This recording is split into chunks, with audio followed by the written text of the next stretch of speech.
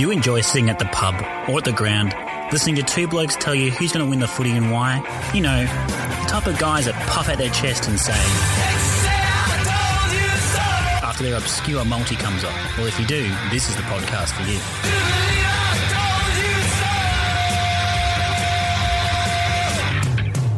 We've reached the midway point of the season, and that means a mid-season getaway. If you're playing local footy, you can pocket the week off for the long weekend, and that means you can't be bothered cooking, you can't be bothered cleaning, and you certainly can't be bothered having people around to your place. So the answer to all of that is head on down to the Yorkshire Hotel and watch the footy in comfort without any of the hassles of having to host people around at your place. And you can do it on the Monday too, because you'll have the day off, especially if you live in Melbourne.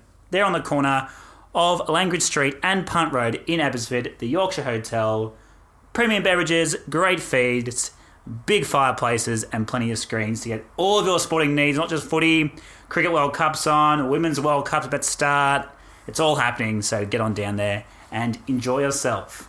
All right, speaking of enjoying ourselves, some clubs are, and some clubs are starting to fret. And with fret comes coach sacking. But one coach who will not be sacked, fingers crossed, in the next 24 hours is the big bustling Baz. How we doing, mate? I'd have to do something seriously wrong to get sacked at the moment, I think. Yeah. Confidence is sky high. You let off a little bit of a wobble the other day about your achievements in the coaching realm. So you're obviously feeling quite comfortable in the big seat there down at Old Bretonians. Oh, under 19s. You know, the boys are good. Yeah. The boys are travelling well, so they're good bands as well. So it's all good fun, isn't it? Yeah, as you said, all good fun. You were a bit concerned to start the season. I feel like the results have paid off and you're just settling in now. You know where you're at.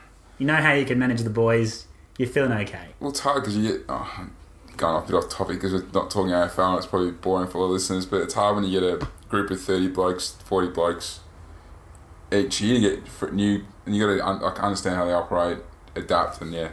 Now, you say that's off topic, but there's an AFL club that just has done that. Oh, yeah, they've gone from... How many's Carlton gone through?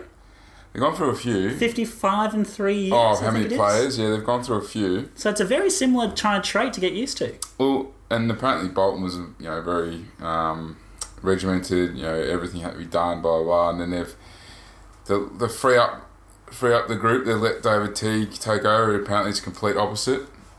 And I'm going to agree with a certain key centre forward or ex-centre forward from Brisbane Lions when he said he was their forward-line coach. If he couldn't get their forward-line working and what he's been doing with their forward-line, how the hell is he meant to coach a team? But who knows, maybe that free spirit, a bit like Shorey, who's a bit different and a bit more of a free spirit, can pay off for Carlton. But I doubt it. You used to call me on my cell phone late night when you need my love. Call me on my cell phone. So we'll get you on the blow up, the obvious question and the obvious talking points of this week, and that is that Brendan Bolton and the Carlton Football Club have departed ways, despite the fact that Bolton openly, quote, just loves coaching. Yep. It turns out he didn't love winning. He didn't do it very often. Not his fault, probably, but the big question I have is a three-pronged question. Did Carlton make the right call in letting Bolton go? What does Carlton need to do now? And the big one, how many years away from contending for a premiership are Carlton at this very moment? So let's start at the top. Yes or no, axing Bolton, good, bad, or indifferent? Well, obviously, he had to go because they thought he had to go. And I think the players stopped playing for him and stopped listening. And, you could see that in their last couple of performances, especially Cripps, who, it's not his fault, he's probably tired and knackered, but he had no support. And look, it's not all down to Bolton. There's a lot of other things that need to be rectified at that club, but Bolton, unfortunately, is a coach. And as we all know, the players and the administration, they get sacked first as the coaches. So Well, it's a lot easier to sack one bloke than it is to sack 44. So. Yeah, and then have another bloke come in and have the same problems. Yeah, so good luck to Mr. Teague. So second question there, obviously, is now they've said, by sacking a coach, they've essentially said to everyone, their members, the media, their stakeholders, the power brokers in the background, that we're going to embark on some change. What are those changes that need to be made? I reckon they need to do a full-scale review of their football department and how they're running the club. Get it all right. Like, I've seen other clubs do it, Richmond and Collingwood, and then obviously, Hawthorn are very good at it, and the clubs have been successful over the previous years. have had everything in order, football department, backroom staff, all that stuff, your CEO, your president, the board, all in good running order, everything's going well, so that flows through. So I think they need to do that. They need to go after the best possible coach available, whoever that is. They need to probably update their assistants and make sure they've got really strong, good assistants. All the good coaches at the moment, all the coaches are going well, the team's going well, they've got a really good 2IC. And I think they just need to add some more maturity to that list. So they've, for Bolton to have his least inexperienced side and youngest side, 4 years into this on the weekend, shows that something isn't right. They've done a lot of training, a lot of drafting, all that stuff, but you look at Brisbane, they probably started at the same time, and look where they are. And Carlton have been doing this now since probably, since Mick Monash arrived, probably a year after Mick Monash arrived, and rebuilds don't always work. I've seen with Melbourne, it's taken them nearly 20 years. Essendon haven't played finals for how long, and so it doesn't always work that way. Culture's another thing. We spoke about, we obviously heard about Mitch Robertson the other day. He was talking about what he got up to when he was at Carlton, and Eddie Betts referred to it when he played his 300th. You look at some of the players like Chris Yarran, Fev, Tyson Angle, and a few other players around that time that all were there. Obviously, they got culture issues, so they need to just sort everything out and get going. But I think if they do all that, then another 2 or 3 years, they probably need to keep drafting, and the players that are mature, I think they definitely should be up there another 2 or 3 years. It can turn pretty quickly. We've seen that, and Brisbane have been, last 3 years bottom 3 side. This year, they'll probably finish in the 8 at the very late minimum. So we saw last year though from Brisbane what they were going to dish up. What we knew what their brand was, knew how they were going to play. We could predict a few things. With Carlton, you can't do any of that. It's the same with North at the moment. You can't really predict what they're going to do. But the last 2 weeks, you've seen them bring that hard, ferocious pressure, and they're going to play one-on-one and just pressure the carrier and bring that full effort. Carlton, you don't really see much. So and that's the strange thing I find about sacking a coach mid-season. Everyone goes, it frees it up. And I understand it frees up from the back end point of view, because it says to all the other prospective coaches that there's a spot available for you. Yeah. There's 0% chance we're keeping our current coach, so we're being legit. We're going to commit to you.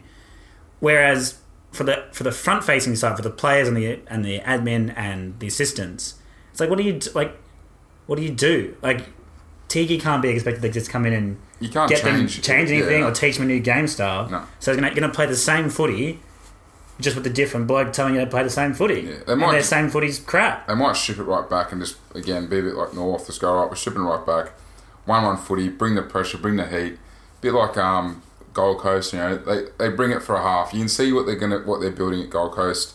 They're just not there yet to play it the 4 quarters, but when they do, they take the game close. They put their first quarter and a half against GWS was really good, then they fell away.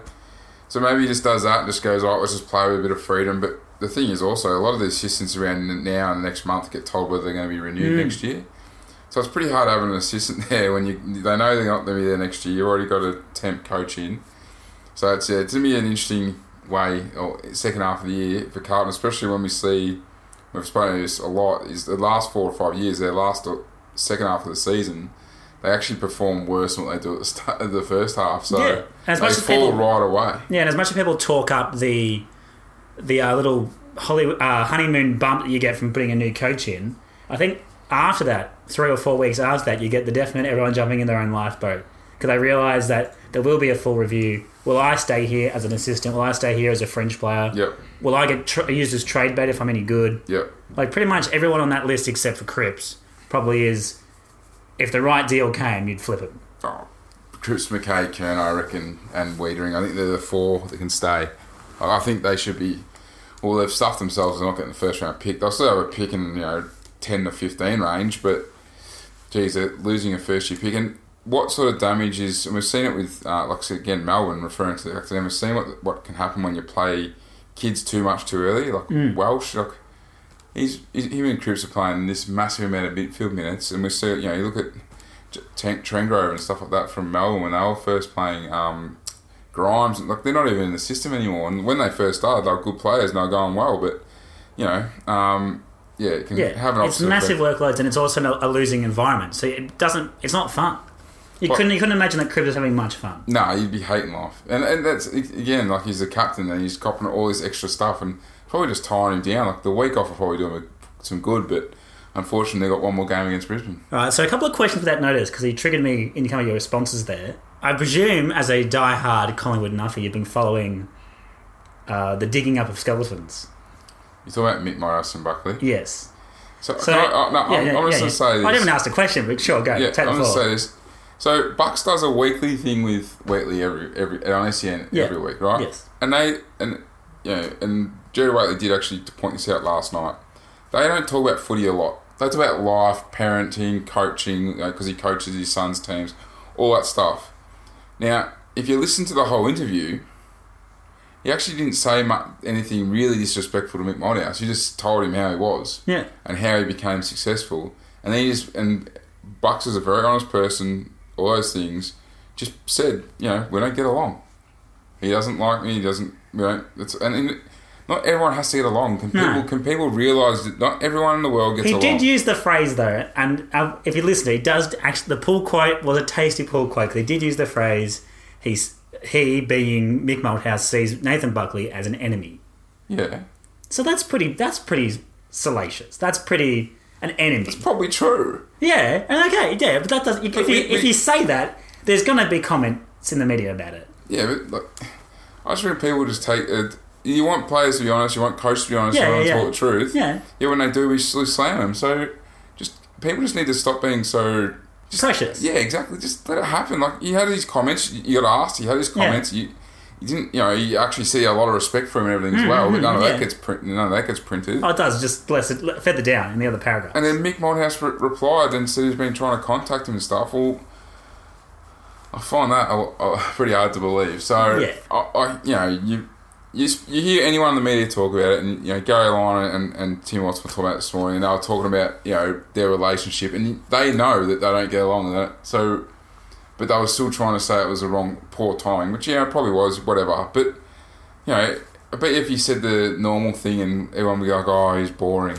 or they'd say no, and someone would do the scoop and say, "No, well, Buck said this, but actually we found out that these conversations happened in 2010 and 11, and actually..." You're damned if you don't, you're damned if you do. So, yeah. And my second question on that notice is for the history buffs. Yeah. Do you have any care factor about VFA premierships being introduced into the club's official premiership record? Yes, because it was a different comp, different rules, different teams, all those sorts of things. It happened a long, long time ago.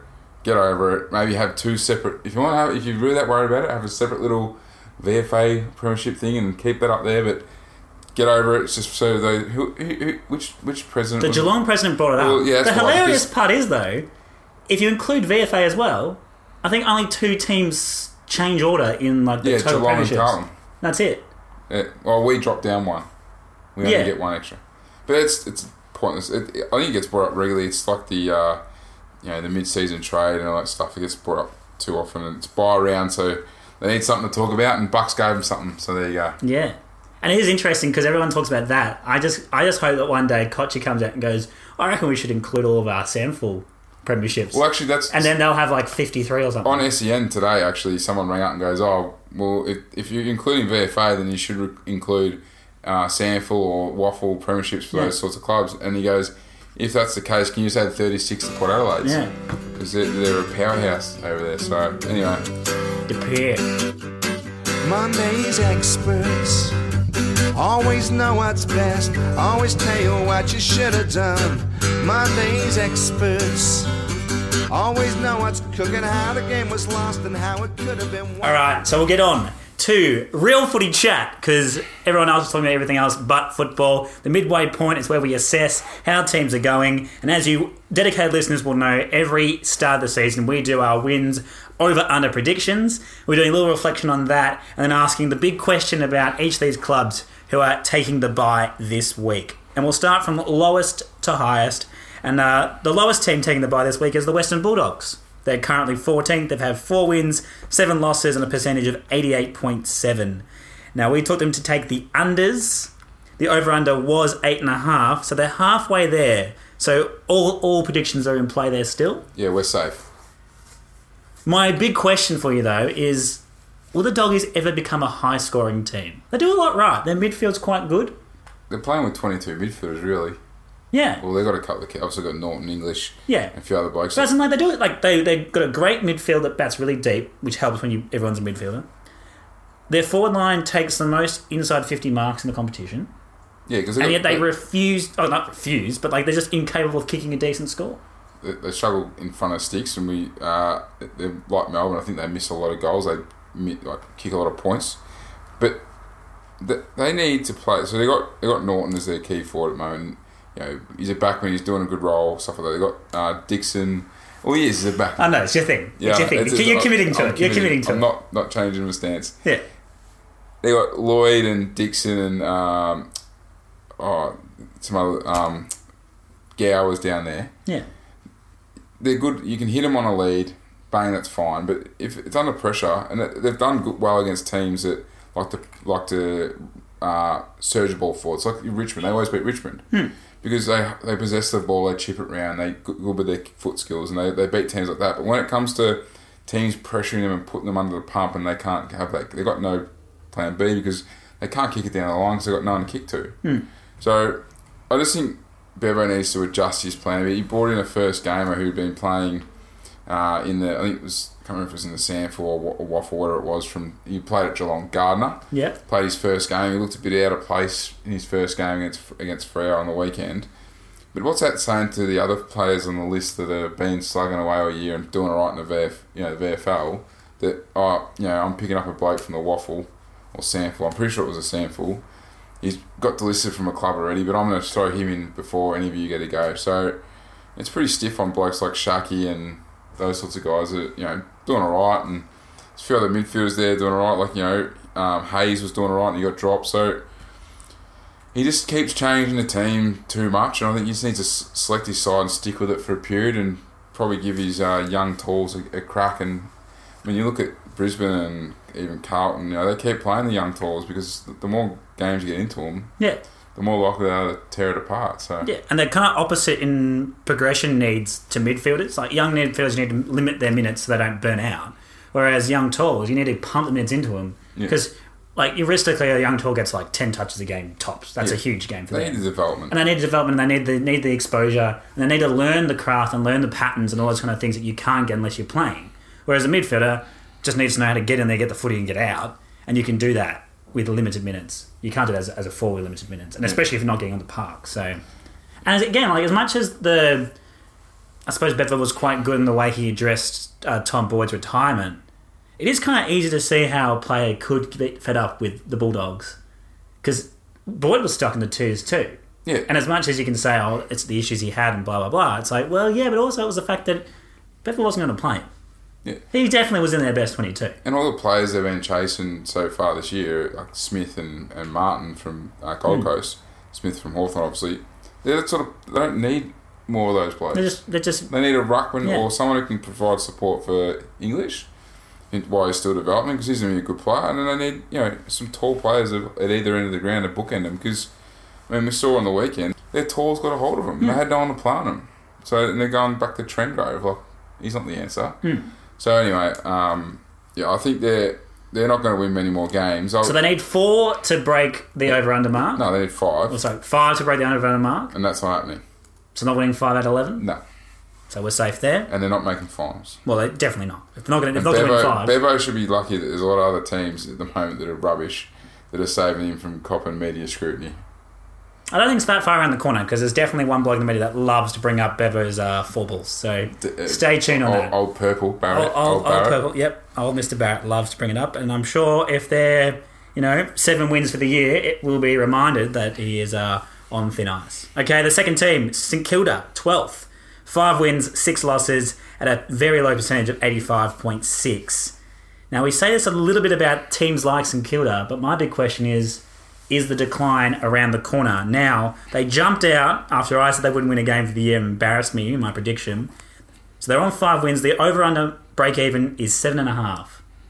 Will they find 3 wins in the back half of the season? I think they will. So they're not going to decline as per usual? No, I think they're going all right. Like, considering all the injuries they've got, like, they're probably going to decline. They're not going to win. I reckon they got another 3 wins or 4 wins in them. They got a pretty good draw on the way home. They're going to get Hanbury back. There's rumours around that Carlisle might be back before the end of the year as well. If you had said to me at the start of the year I'd get 8-9 wins, I would have said you're kidding. Well, we did. We took him for the unders. Yeah, and only the model had him as overs. I reckon Richardson should keep his job. I don't see how he can lose it now. Well, the only thing that he loses is they don't win another game for the rest of the year. But with the injuries he's had, with all the other crap that deal with the travel to China, players getting sick, 5 or more players, captain breaks his leg, all this, he was crook as well.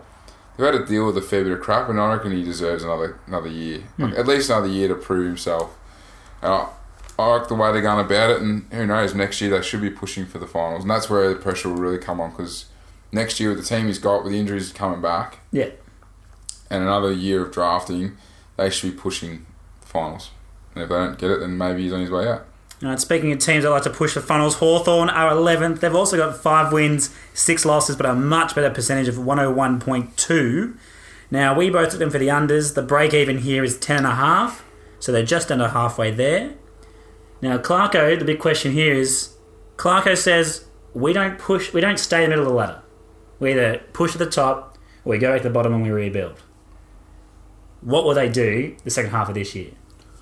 I reckon they'll keep rebuilding. I reckon they'll keep blooding youngsters. He knows they're not going to win it. Saying that, like, that's why Roughhead's still playing resis. Otherwise, he would have been back already. They've got some winnable games in there. They'll probably pinch 1 or 2, but I reckon I don't think they'll get over the 10.5. They won't win another 6 games. I reckon the good teams will beat them as they should, especially second half of the year when it means more for the good teams. Starting to build for finals, and they'll probably knock off someone like a JBS or a Collingwood or something like that, just because of the way they play and how Clarko is, and they'll beat the teams below them, but I don't reckon they'll get another 6 wins. And it'll be interesting to see what they do at trade time. They should just put away Wingard and just get him right for next year. There's a few other blokes they should just put on ice now and get ready for next year. But so you subscribe to that theory of, depending on which club it is. So Hawthorn are a winning club. They've got great culture, good people in charge. They know how to manage a list and get it right for next year. Teams like Melbourne, Essendon, Carlton, who those sorts of teams don't have a lot of success, poor culture. They're not known for winning finals and being up there, and been rebuilding as a term for a long time. They need to make sure they're winning as many games as possible to start learning how to win and stuff. I reckon that's the difference. That's why I don't like the fact that people are saying Melbourne should just get ready for next year. Hang on, they haven't earned that privilege yet. No, definitely not. They should be trying to win as many games as possible. All right, you mentioned there's the good segue. Essendon are 10th, 5 wins, 6 losses, very similar percentage of 102.9. Now, you said about Hawthorn, they'll beat the teams they need to beat, they'll contend against everyone else, and they'll probably pinch a few because they're well drilled, they're well coached, and on their day they're a pretty good side. Essendon are in the same bracket, and their over-under for the year is more, so 12.5. I now stupidly took the over upon reflection. You and the model took the under. I bought into the Essendon hype again. Is this team capable of being the top 8 sides regularly required to A, make the finals, and B, break their threshold of 13 wins? No, they won't make the 8. They won't. They'll be lucky to get another 3 wins or 4 wins this year. They've got too many injuries. Yeah, they'll get some players back, but too many injuries. Their list doesn't have depth, and they make excuses for having injuries. Instead of being like a Collingwood or Richmond or other teams in the top 8 who have injuries and just keep fronting up and having blokes play their role, they use it as an excuse. As Woosher came out and said, "This is my first year with injuries, blah blah blah. I should be give them more time. I should be judged on what I am now." I'm sorry, it's just making excuses. A bit like Melbourne, always making excuses, being they're losing games with simple errors and stuff like that, and he's always being painting the greener picture when they should just be honest about it. So. I don't see him doing that, and I reckon Woosher will struggle to keep his job at year's end. So, and again, they got to go look at themselves, and they got in Shield, they got in Smith, they're giving up first round draft picks, but really were they not in the position to do that? So, and obviously the whole Joey Danaher situation, and now Orazio Fantasia's injured, and but they lost Shield for a week. He might be back after the bye, and obviously Stringer. So they got other issues as well. They got plenty of issues at the moment, Essendon. And they're a long way away.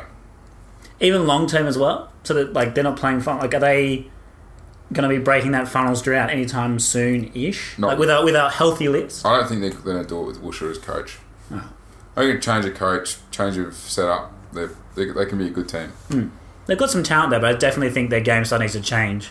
And you see it, like all the successful clubs in the AFL era are built off defence first, and then the attack is what wins you the premiership. Yeah. But the fundamentals have to be there, and I think they don't. Their fundamental is win the ball and kick goals. There's nothing about restricting the opposition, nothing about really anything that's defensively locked down. It's all we'll sag, we'll rebound. Until the rain came on the weekend, and it was only because you saw them play Richmond a week before in the rain where they just did not adapt to the conditions. When the rain came on Sunday, they adapted a lot quicker than what Carlton did, and they looked a lot better. But before the rain came that first quarter, it was pretty even, and you'd almost say Carlton were on top. That worries me because, they're just... I just think they're poorly coached and they're poorly managed, and their football department needs an overhaul, and probably a few players need a bit of a facelift, I think, with a few of the older guys, and they just need to have a little freshen up, and they'll probably be up there. And obviously getting Joe Daniher back and having Orazio on the park more often will definitely help. Two of our enigma teams to round out this little section. The first one, Fremantle, they're 9th, 6 wins, 5 losses, and a massive 109% for a Ross Lyon coach team. So we've worked out that Freo can win ugly. They've played some good footy. Yeah, but as like they win tight. If the game's kept tight, they win. Yeah. And Mickey Walters just loves kicking for after the siren to clench games. But can they win well? Can they do it? Can they have a performance like they did in round 1 that shows that this is a good team that can just win all 4 quarters, lead from the front, and just do it? Be a real contender. Because they've already broken our pre-season prediction. So their over-unders was 8.5. They've already got 6 wins. They'll probably smash that. We've taken them for the overs, so big tick to us. But can they do something in the back half of the season that says, yes, you're a finals team, and then going forward, you're a top 4, potentially even a premiership team? They're not top 4 or premiership. They're top 8. The things that's going to cost them is they beat GWS. Yeah. Then they lost a few games in a row they should have won. They come out and beat us, and they obviously just won last week over in the West, the week before over in the West, when that point when Brisbane pretty much dominated the whole goal. They dominated the majority of the game. Now it's whether they can keep consistently performing, because like I said, they've beat GWS and they lose games like the Doggies and stuff like that, and then they come back and I think they beat the Doggies.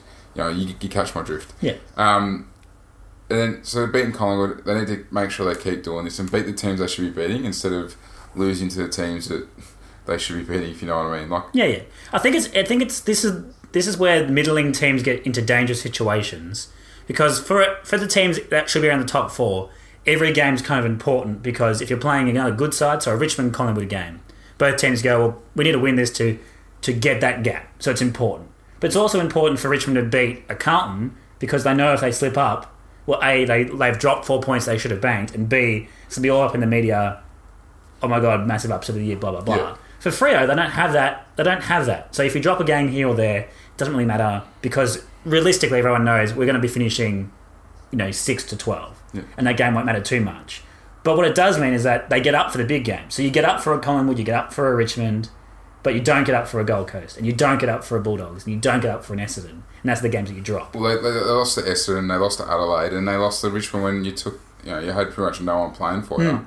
And it was over in Perth, and they flogged Freo. So they're the games I was talking about, where then they go to GWS. Like, they beat GWS at home and absolutely flogged them. They should have beaten us by a lot more on Saturday, but they still snuck home for a win. But yeah, you just got to worry about their consistency. They've definitely got enough talent on the park to be a good team. Yeah, and they've still got some injured players that can come back as well. So they'll definitely go over. They'll definitely play finals, and you know what? You'd hate to get them first week of the finals at home. Absolutely. Do you think they're capable of that performance, though?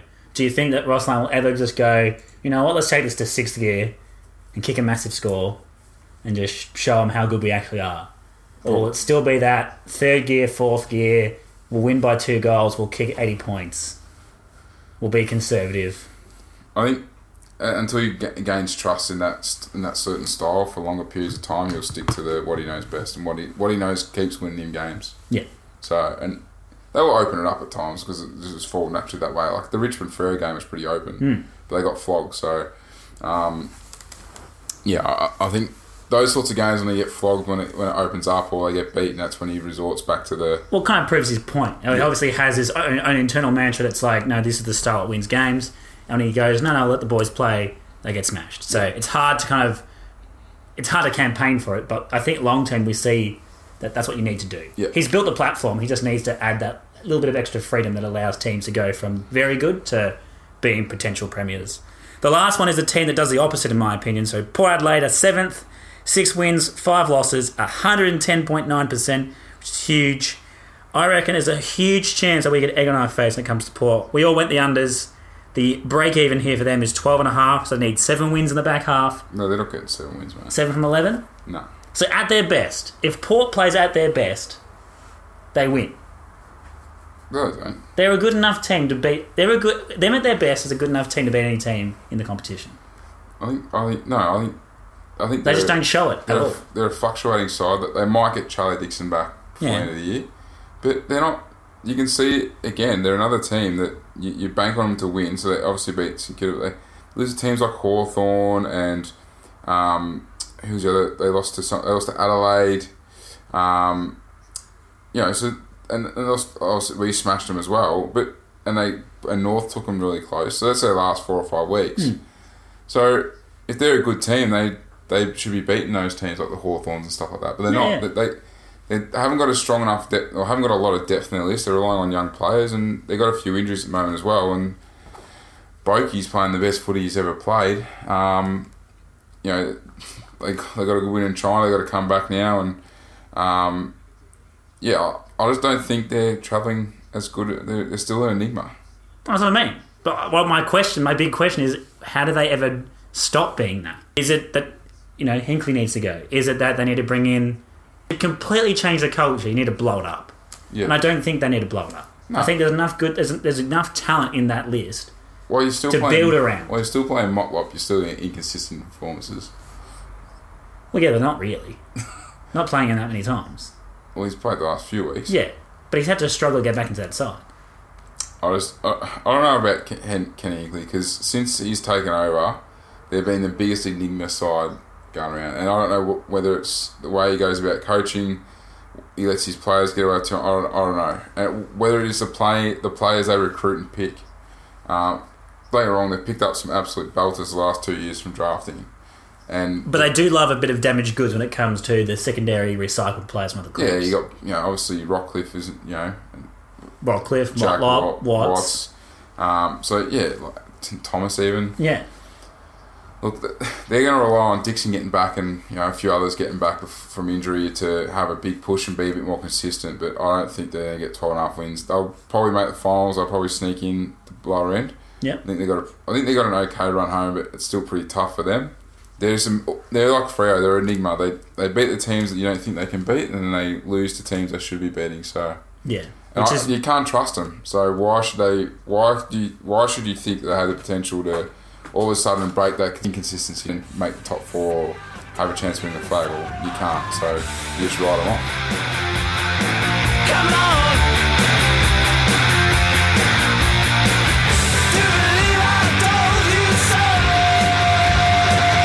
There will be footy played this week, even though it is a long weekend in Melbourne. So let's get into previewing that one, the round 12 action. As per usual, we break it up into upset alerts, 50-50 picks, and sure things. I think in my heart of hearts, everything's a 50-50 this week. But it actually is, I reckon. Yeah, but I've broken it up. Except for one game, the Carlton game's not, but yeah. Oh, no, I think that's a 50-50, but for one thing and one thing only. No, it's not. There is only one sure thing, and we'll get to that, and I think you're going to hate it. Yeah. But upset alert for mine, Friday, 7:50, Richmond, Geelong. Richmond at $2.60 home dog, which is very rare in the last couple of years for Richmond. Geelong are $1.46 favourites. They're on top of the ladder. That makes perfect sense. The line here, 13.5. Richmond proved everyone wrong and won a lot of games without Rance. Yep. Can they do it without Asprey as well? Yeah, definitely. The problem is going to be who plays on Big Sav. and obviously, So you don't rate Hawkins because everyone's talking about who goes to Hawkins, who shuts down the Tomahawk. yeah, well, he's a bloody good player. And again, like, who goes to him? So I hope Dylan Grimes goes to Ablett, but he probably won't. He probably have to play in Rowan. You need someone to play on Sav, so is that a bolter? I'm not sure. Yeah. And then who plays on Hawkins? Like, if they get good ball in there, and we know how good they are when it goes in there, conversion and kicking straight, they're a monster. But it's going to come down to your midfield, which got absolutely smashed last week by North. Because if your midfield can win the footy where it needs to and deliver the football well into the forward 50, and again, this is where someone like Tom Lynch needs to have a big game, because I think when he's playing well, Richmond will play a lot better, obviously, because he's a gun. Yeah. But he needs to have an impact, otherwise the inset marks of Geelong's back line just have a field day and they could score heavily. I'm actually leaning towards Richmond just for the fact that I know that they'll be very disappointed with last week. It's going to be a tight contest. They'll bring the heat. Geelong will bring the heat. Geelong will want to knock off a top 4, top 5 team as well, especially at the G, where everyone's saying, can they play at the G? But I'm actually going towards Richmond. I just think if they can bring that fierce contest, that fierce pressure, that we know they can, and get that surge mentality going. And so you say that that they can. Yeah. Currently, Richmond are ranked 16th in the AFL for the pressure factor applied. They're a whole 10% lower than the average. Yeah. So they're the third worst team at their own trademark. But when they've done it the best? When their backs are against the wall after a loss. Yeah, so Port Adelaide, they have huge bounce back ability, and they love being the underdogs. Yeah. And I think they're the one team that you can kind of go the well with the emotion side of things and not be left empty-handed. My massive concern is we've already said who plays on their key forwards, and even there are the small but damaging forwards like Ablett, like Rowan. They have the highest conversion rate for inside 50s. They have the highest applied pressure factor as well, and they're the best contested ball team. Yep. So they're going to win the ball in the middle, they're going to kick it inside their 50, and they're going to score. I don't see how Geelong lose this, other than the enigma of Richmond's tigerish fight, and which seems like a bad thing to put my money on. And Geelong don't turn up for a game. Yeah. Look, to be honest with you, I wouldn't touch this from a punting perspective. No. But my gut's been alright this year. My gut's telling me to tip Richmond because I just think they're going to bring it. The line's already bounced out from 9.5 to 30.5. So if that keeps going, I'd be having a look at that because I reckon it'll be a close game no matter what. Yep. And a lot of pundits are tipping Geelong to win easily, and we just know with what's happening this year, you just can't. Yeah, not easily. This game is definitely an upset alert. If Richmond win, it's not a surprise. That's a very classic Richmond thing to do. But there's a lot of green in Geelong at the moment from our stats wise. Yeah. Which, again, I'm starting to look at going, do I change my tip back to Geelong? I'll probably decide after this. But at the moment, I'm sticking with Richmond, and obviously we'll put the tips up. But look, the way they play is probably suits Geelong because of the way they sag off and they like to. Richmond don't obviously lower their eyes. They don't keep the ball off Geelong, which is what will beat them. Yeah. The surge mentality and the pressure will need to be up because if it surges in and they got their zone set up and go straight to a Tom Stewart or a Taylor or someone like that, then it's just going to come straight back out and with no pressure. And it's good to see Rioli back. Hopefully he doesn't get dropped again, but I'm a bit disappointed Bolton's out. Yeah. See, my major concern here is I think the ball has been camped in Geelong's forward half because Richmond haven't been great at defensive intercepts this year. Obviously, they're missing most of their great defenders. They're not very good at one-on-one defence because that's not their style. So they're ranked 16th in one-on-one defensive contests 1. And I think that they're gonna be found out and have the ball in the wrong end of the field. And if you have the ball in Geelong's half, they're going to score against you. They have until they stop doing it. That's kind of the trend to back in. So I'm tipping Geelong. I'm still going Richmond, I think. But I don't think there's enough confidence here to lay any money down. All right, on to other basically 50-50 picks for the weekend. I can't believe you think this is 50-50. For one reason and one reason only, mate. And we saw it last week. So Carlton are $2.85 outsiders against Brisbane, $1.39 favourites. They're playing at Marvel Stadium on Saturday at 1:45. The line here is pretty slender for those odds, 16.5. The Blues sack their coach. We see what happens when you sack a coach. They come out the next week and they play with freedom. Can they have their Mighty Ducks story? No. No? No, they've got too many injuries. They're not good enough. And Brisbane are on a roll. And Brisbane will know about this. And Fagan's a very good coach, very good manager. They'll be ready for this. And they're going to come out and they'll cover that line. They'll win by 5 or 6 goals. I reckon 20 to 39 points. It'll come up in my bets a bit later. And I just think that Brisbane are way too good.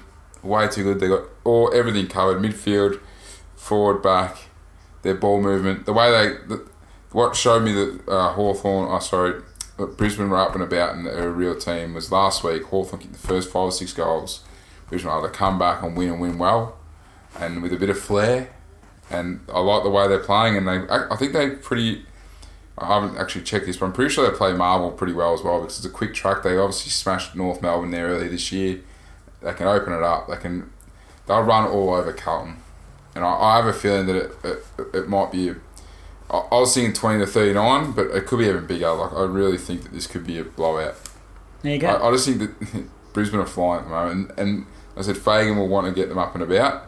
Carlton might bring the pressure and all the heat and all that stuff, but at the end of the day, you haven't got enough good players on the field. You can't win no matter what. So now, you say that Carlton might bring the pressure, and this is going against my theory. This is the 50-50. They are ranked 17th in the competition for applied pressure. Yep. They're down by about 15% on the league average, and they ranked last in pressure received. So they're the easiest team to apply pressure to. So that's why they're terrible with the ball, because they were always kicking under duress. They can't find a target, none are open.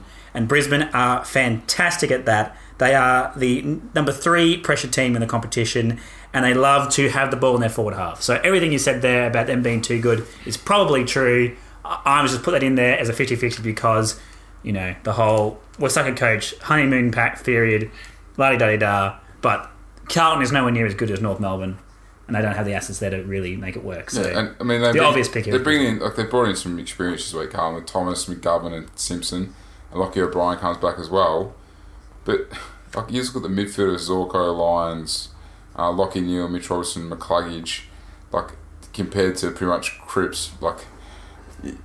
Steph Martin's a very, very good ruckman, and so is Cruiser. Cruiser, if he didn't get injured so often, he'd be one of the best ruckmen we've seen.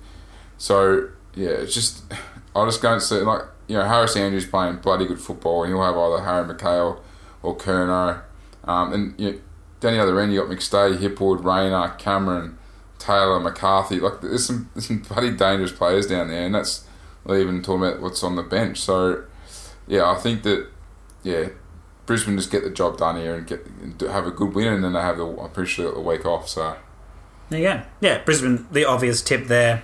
Moving on to Saturday, 4:35. Gold Coast are $3 outsiders versus North Melbourne, $1.36. They're playing at Metricon Stadium. The line here is 17.5. And Baz, my gut isn't as powerful as yours, but it's telling me something in this game. Yeah, I actually thought the same. I think the Suns are going to do it, and I've got no stats to back it up. I've just got gut feel. And again, North got up there. North got up for the game when they knew their coach was going to get sacked. They said it felt like losing a family member. That's a big emotional toll. I don't know if the listeners out there have lost family members, but that's a big emotional toll. Yep. So come out and say that. I've obviously been through something. Yep. The week after, sure, he's freed him up. Yep. Old Reese boy, the quirky assistant coach. And they all come around. Love him. Yep. They love Reese. They put him in the circle. Wanted to do it for him. Do it for Reese. Now, that doesn't work forever. Yeah. The Suns are a sneakily good coach side. Yeah. Stewie Jew knows what he's doing. Yep. I think he would have circled this in and gone, this is one we can win. Well, and they got back Took Miller and Harbrow, which are 2 bloody big ins. My biggest concern, I was thinking the same thing as you, so I'm thinking, North Melbourne have been up for 2 weeks now with a lot of shit going on. Gold Coast have been playing halves and then falling right away. North Melbourne travelling, Gold Coast playing at home. I wanted to tip Gold Coast, but my worry is their fade outs the last few weeks where they've been competitive or they've played 2 or 3 quarters. So when they've played halves, yep. Why haven't they been able to capitalise on that?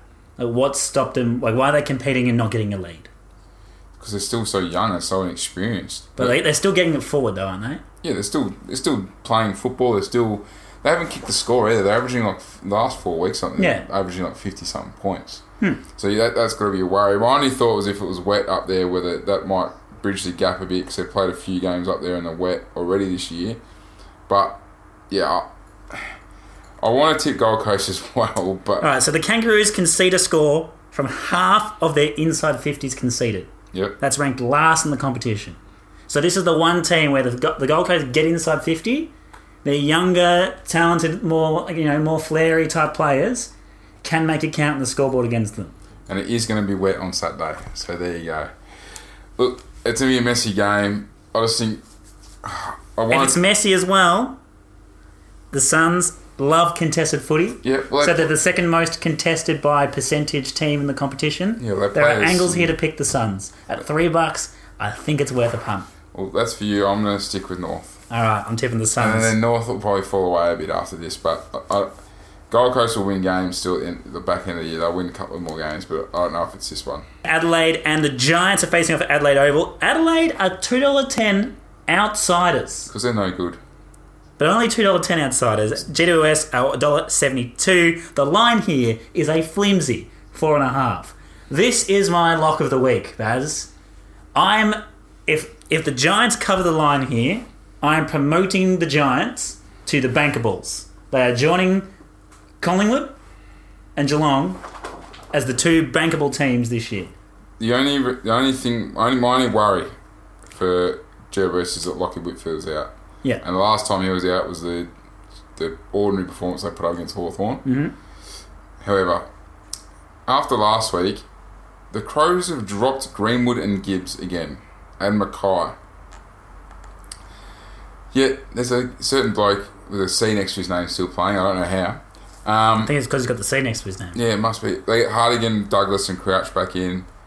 I do not rate Adelaide at all. That's why I tipped Melbourne last week. I don't rate Adelaide at all. I still don't. They were lucky to get away with last week. Absolutely. Bloody lucky. But that's why you never tip Melbourne. Yeah, well, yeah. I learned that the hard way. I still don't rate it. I don't know how you can tip against GWS here. You cannot. And GWS at the line is one of my better bets of the week. And, I just think GWS... That what happened against Hawthorn and what happened against Fremantle earlier this year should be why they should be ready for this game, coming in and want to play. And they actually... I think they've won the last couple of times at Adelaide Oval as well. So they played the ground well. Actually, 2 years ago, I think it was, I was there round one when they flogged Adelaide. I reckon GWS... Even without Whitfield, Williams comes back, will help him out down back. And I think that old mate Mummy is going to have an absolute lovely time against Riley O'Brien. He was against Gold Coast last week. He was at his pestering best, just laying blokes out.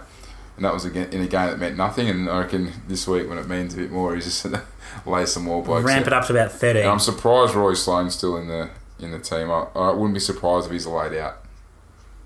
Due to injury? Yeah, he hurt himself last week, and I've heard that he might not play, so... Alright. Well, in that case, get on early. But yeah, all the stats back this up. So, I do not understand how the Crows can be considered by the mainstream media a top 4 contender with these 3 figures. They average 10 marks inside 50 per game this season. That is the 3rd worst in the AFL. Yep. They lose a third of their offensive 101s, the 2nd worst in the AFL, and they commit 28 defensive half turnovers per game. Yeah, which is where most teams like scoring from. What is the easiest way to score? Off turnover. Yeah, they give it to you in their defensive half. Yeah. They are the 2nd worst team at that as well. Yeah. They are worse than Carlton at that. Yeah. And people think they're a top 4 side. Against the Giants, who love to just have the footy. They average the most marks inside 50. They average the most disposals per turnover. They're a very, very clean side. And they love to score from clearance.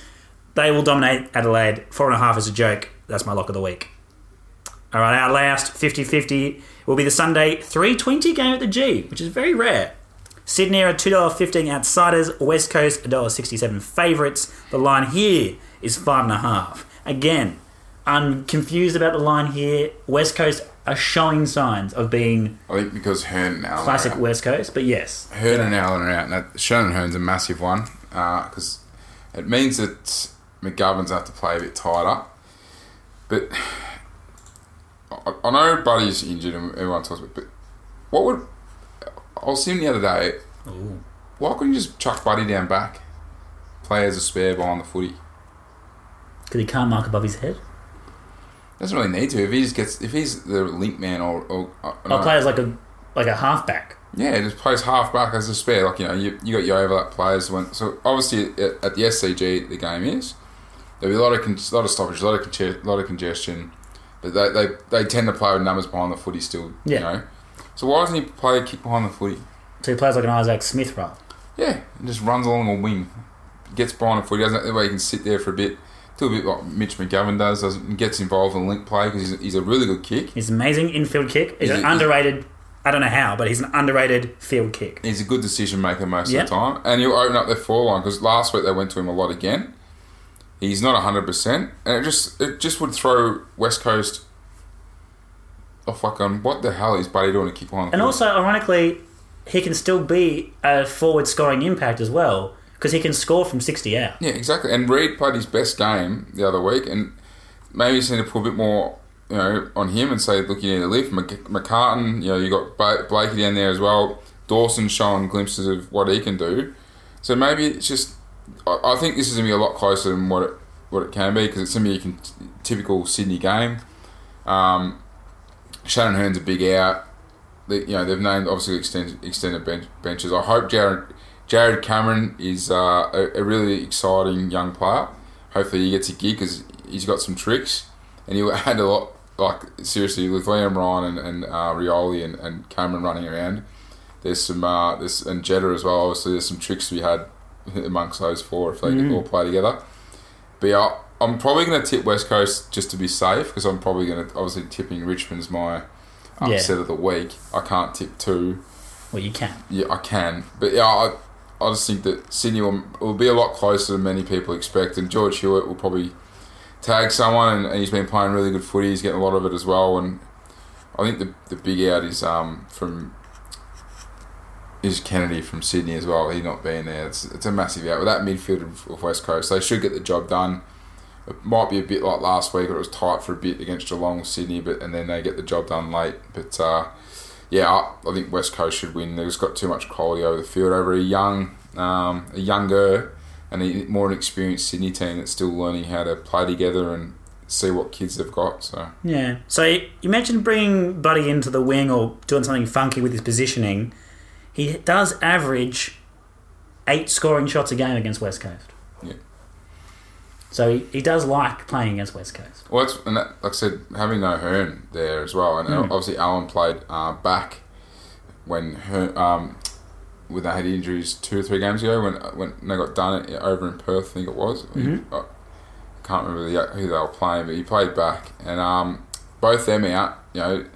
All of a sudden, McGovern and Schofield are probably the 2 key defenders. Tom Cole, there's not much on the bench there that I can see he can play back that I know of anyway. Josh Smith from Collingwood is been named as well for the ex-Collingwood player, the rookie player.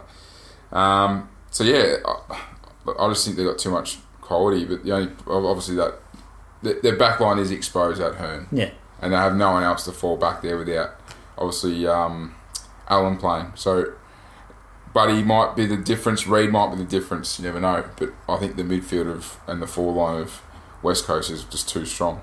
And I think they're getting ready to get into their prime again this part of the season. So their stats are very weird. So they've averaged 47 inside 50s, which is ranked 15th in the AFL, but they score a goal from 26 of them, which is ranked 3rd. Yep. So they don't get in there very often, but when they do, they score, and that's how they're winning games, that they are winning. And the same with their shots at goal. So they're 3rd fewest shots at goal, but they have the highest accuracy. So I think even if they only played 75%, they've got enough damage to make it count and to win a game against Sydney. Well, I said to you after they lost the last game, which is where Allen played down back, that they could win the next 5 or 6 games and be fine, and everyone will forget about their early season stutter. And I think they're travelling really, really well. And Collingwood's the same. We've been playing a quarter of footy here and there, getting the job done. Now it cost us last week, and big game on Monday, and it's where. And it's a great segue. Monday, 3:20, Queen's birthday weekend. Also, big old freeze at the G. Doing a good cause there. Collingwood are $1.38 favourites, as they should be, against Melbourne with $3 outsiders. The line here is 16.5. The line could be 100 points, and I'm still backing Collingwood because I have sold all my Melbourne stock. I've told everyone that 1,000 million times. Baz, you're a nervous supporter. I'm actually going on Monday too now. I got free tickets. Lovely. Monday and nice seats as well. Being looked after really, really well on Monday. So I wasn't going to go, but I've had an offer I can't refuse. There you go. Lovely stuff. So we're definitely going to lose. So how? How does Melbourne beat you? You're a very nervous supporter, especially live. I'm worried about Grundy not playing. Yep. And if Grundy does play, I'm still worried because he's not 100%. And they've got... I know they're going to play Bruce. They're going to play Gawn. So they're going to go, two-prong attack against us. Their midfield can worry. Our midfield's been a worry. Yeah, we haven't been that. We're not winning a lot of contested ball. We're not winning stoppages. We're not winning clearance. We're struggling a bit around that, and that's something that Melbourne are very, very good at. And they've started to find avenues to goal the last 2 weeks. I shouldn't say last 2 weeks because they got flogged by JBS, but they're starting to get. They obviously got a lot of inside 50s. They average a lot of inside 50s. They just don't convert. Yes, and it's going to change sooner or later, surely. And I think with our back line with a few injuries, we've still got a decent back line there. We've still got a decent forward line. I'm surprised Josh Thomas has survived the axe so far because he's played some poor footy. I hope Braden Steyer plays. I hope Cox is back. And I really hope Isaac Quainer gets a game because his reserve football has been good and he's a dasher. He kicks the ball really, really well and he could probably open up a bit. And we probably need someone with a bit of pace that we kind of lack down there to go with Jaden Hunt.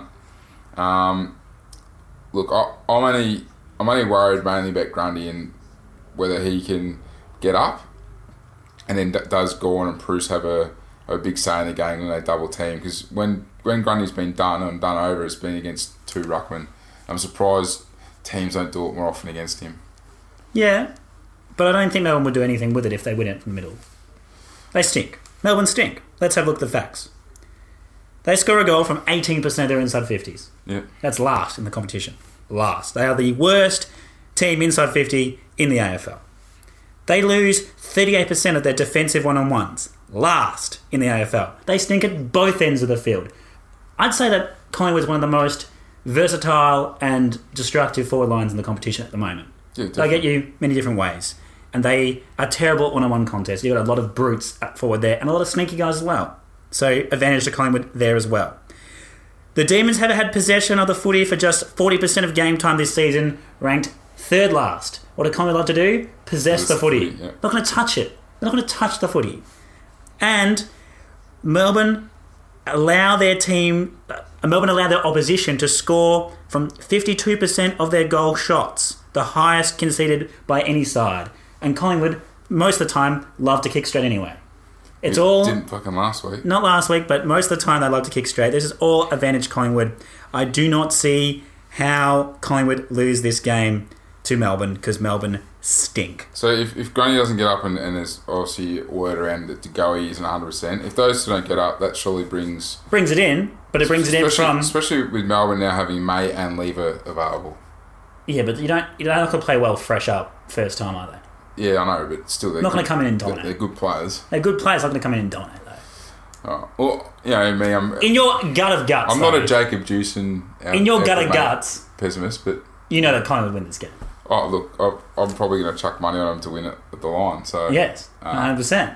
I'm pretty confident, but I'm also worried now because A, I'm going, and B, it's Queen's birthday, and Melbourne are just as likely to rock up and pull out their...